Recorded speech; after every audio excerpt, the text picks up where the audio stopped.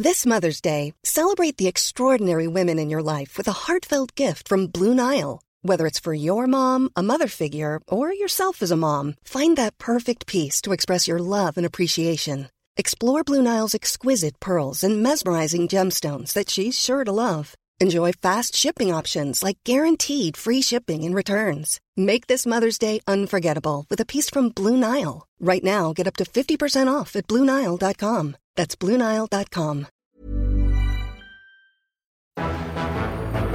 It's July 16th, 1439, and another remarkable event is about to be uncovered by Ariel, Rebecca, and Ollie, the Retrospectors. So it was on this day that Henry VI banned kissing in England. Now, Henry VI was only 17, so he probably hadn't actually done much kissing, but this wasn't about jealousy. Never been kissed. Originally about Henry VI. Little known fact. It was actually to stop the spread of the plague, which at this point had been ravaging England for some time. And it wasn't actually being directed against husbands and wives. It was kind of meant to be directed at people who were doing ritual kissing. And there was quite a lot of ritual kissing going on at the time. England in the Middle Ages still being Catholic. Men were kissing men, women were kissing men and women, servants were kissing the Catholics are big fans of men kissing men these days. Oh, you know, on the times have changed. Well, actually, there was quite a lot of kissing on the mouth. I don't know if it was men and men kissing on the mouth, but actually greeting one another in the Middle Ages in England. People used to kiss on the mouth, so much so that foreign visitors to England, including one guy who diarised this, the Dutch humanist Erasmus of Rotterdam, made delightful notes often about how English people would kiss them on the lips, and they were like, ooh, scandalous. Well, it wasn't a romantic gesture. I mean, obviously it was a romantic gesture as well, and that's why, you know, it has survived in certain circumstances, this ritual kissing. So the obvious example would be when you sign a contract effectively in your marriage vows, right? That had the double meaning of being something titillating and flirtatious, but also sealing a contract. But kissing was used then to seal contracts. So contracts that weren't at all romantic, that were to do with how many pigs and sheep you were trading, would also be sealed with a kiss. And that's what Henry VI wanted to crack down on because of the spread of the plague, which, as you say, Rebecca, had been running for some time. Let me clarify what that means. Nearly 100 years by this point. I mean, 100 years of plague. Man. So... This was way after the Black Death as well. You know, in your head you kind of think, Black Death, everything was terrible. It shook up the feudal system. Turn the page in the history book, Great Fire of London. You don't think... Yeah. Exactly. Another 6 decades to what you imagine. Yeah. 6 decades of lockdown, imagine. Yeah, so the plague first entered England in 1348 in Weymouth, actually, my hometown. We have a little plaque up on the harbour saying, like, a third of the population of Europe was killed after the disease entered England here. They're going to have to amend that, aren't they, to add your birth? 2 significant events in Weymouth. Just under the plague, yeah. And a variety of measures were taken in different places. Some of them, you know, sounding a bit silly to us now. The whole, you know, ring a roses kind of thing. You know, posies, ineffective against the bubonic plague. But famously, the village of Eyam in Derbyshire in 1665, there was an outbreak and they completely shut the village off. They had outsiders bring them supplies, which they would leave in a rock, and they would leave vinegar-soaked coins on the rock because vinegar was thought to kill the plague, which I'm not sure whether it does or it doesn't, but it you know, you use it to clean your house, so it's not a million miles away. I mean, yeah, considering the other plague preventatives that were circulating contemporaneously at this point, Henry VI chose a wise one. I mean, other things people did were rub chickens on their boils, dead or alive.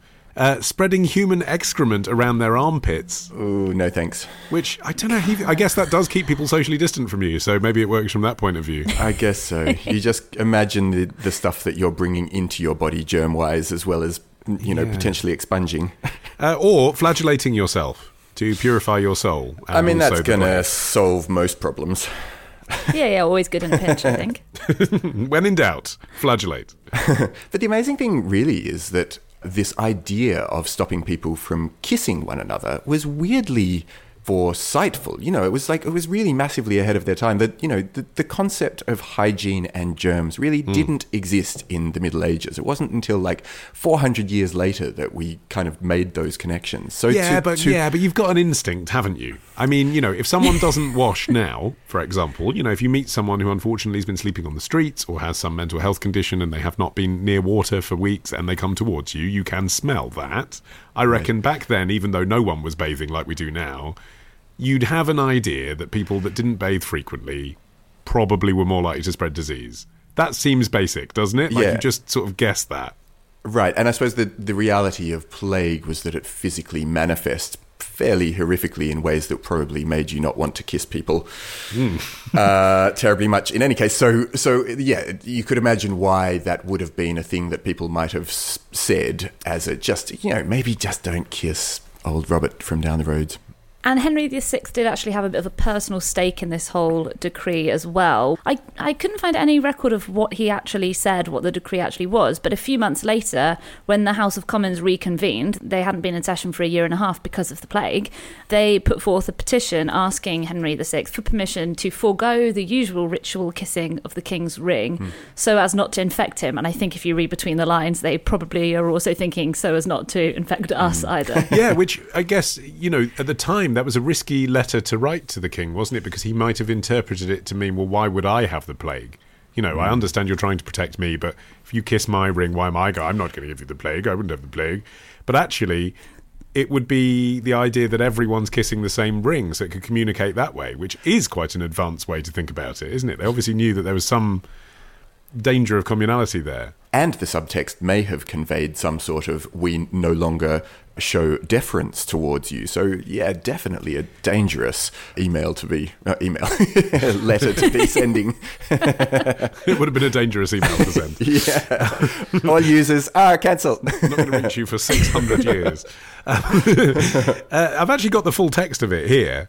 And it's worth actually revisiting because you can hear in it that they're a bit scared, I think. That they're scared both of the plague but also of all these repercussions of asking the king, is this okay that we don't kiss your ring? I mean, it's a real infringement of their status, isn't it? Right. Wherefore we, your poor true liege people, considering and desiring the health and welfare of your most noble person above all earthly things. That's how it starts. Oh my God.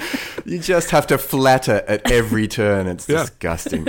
Beseech your most noble grace in conserving of your most noble person, in avoiding any such infection to fall on you, God forbid, graciously to conceive, that whereas any of your said commons who hold of you by knight service in doing homage to you, ought to kiss you to ordain and grant by authority of this present Parliament, that each of your lieges in the doing of their said homage may omit the said kissing of you, and be excused thereof at your will, the homage being of the same force as though they kissed you, and have their letters of doing their homage, notwithstanding the omitted kissing of you.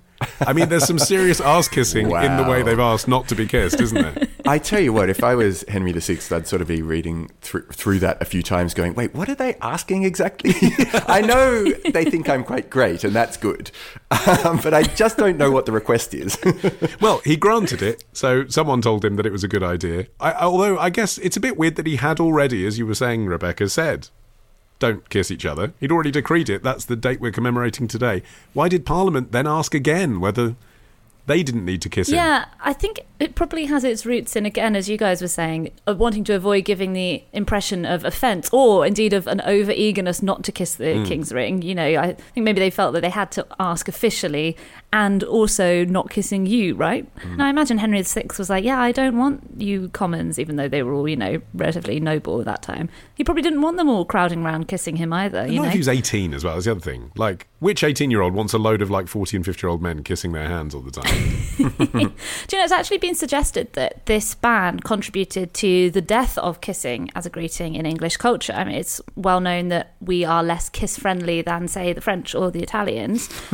Just to pick some examples at random. Just to pick two Pepe Le Pew style examples, yeah.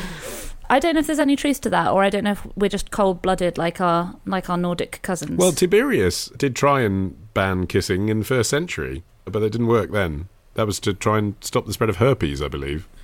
So maybe in Latin cultures, they're less willing to be told not to kiss. And even after we did discover things like germs and bacteria, there were still some quite odd attempts to stop epidemics that we wouldn't recognise today. Found one from 1901. William H. Park, a doctor at the New York Board of Health, banned bearded men from working with milk supplies, saying there is... What were they doing? I don't need to know why. Rubbing My their faces instinct tells in me why. Absolutely right. He believed whiskers would entrap bacteria and said, quote, there is real menace to the milk if the dairyman is bearded. Menace to the milk. Which sounds like a spy code message. Yeah, it does. It sounds like the thing, you'd say to each other when you sit on a park bench with someone randomly who's flown over from Berlin for the pleasure, doesn't it? Is there menace to the milk? Only when a bearded man says so. Next time. It's really heavily predicated on the idea that women can't and haven't run marathons. Yes. Love the show? Support the show. Patreon.com/retrospectors. Part of the Acast Creator Network. Without the ones like you, who work tirelessly to keep things running, everything would suddenly stop. Hospitals, factories, schools, and power plants, they all depend on you. No matter the weather, emergency, or time of day, you're the ones who get it done. At Grainger, we're here for you with professional-grade industrial supplies. Count on real-time product availability and fast delivery. Call, click Grainger.com, or just stop by. Grainger, for the ones who get it done.